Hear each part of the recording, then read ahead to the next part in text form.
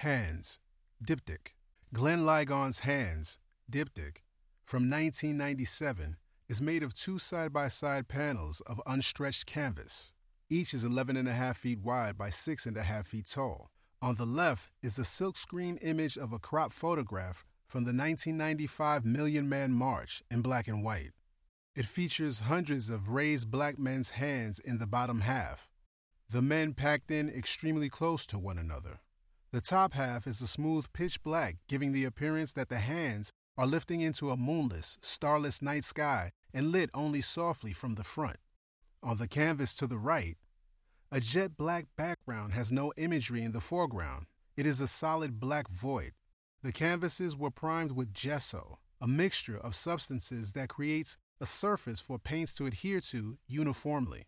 The gesso prevents the texture of the canvas from showing through, creating a smooth, limitless darkness in the sky on the left and on the entire right side.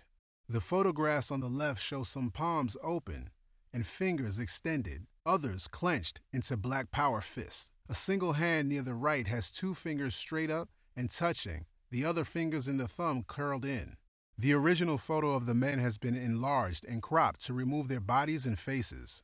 It is all hands, a few wrists, and even fewer forearms jutting up from the bottom of the image. The hands rise up at different heights, and the rows and clumps of men standing shoulder to shoulder seem to extend endlessly, giving the appearance of undulating ocean waves as the viewer scans across the canvas.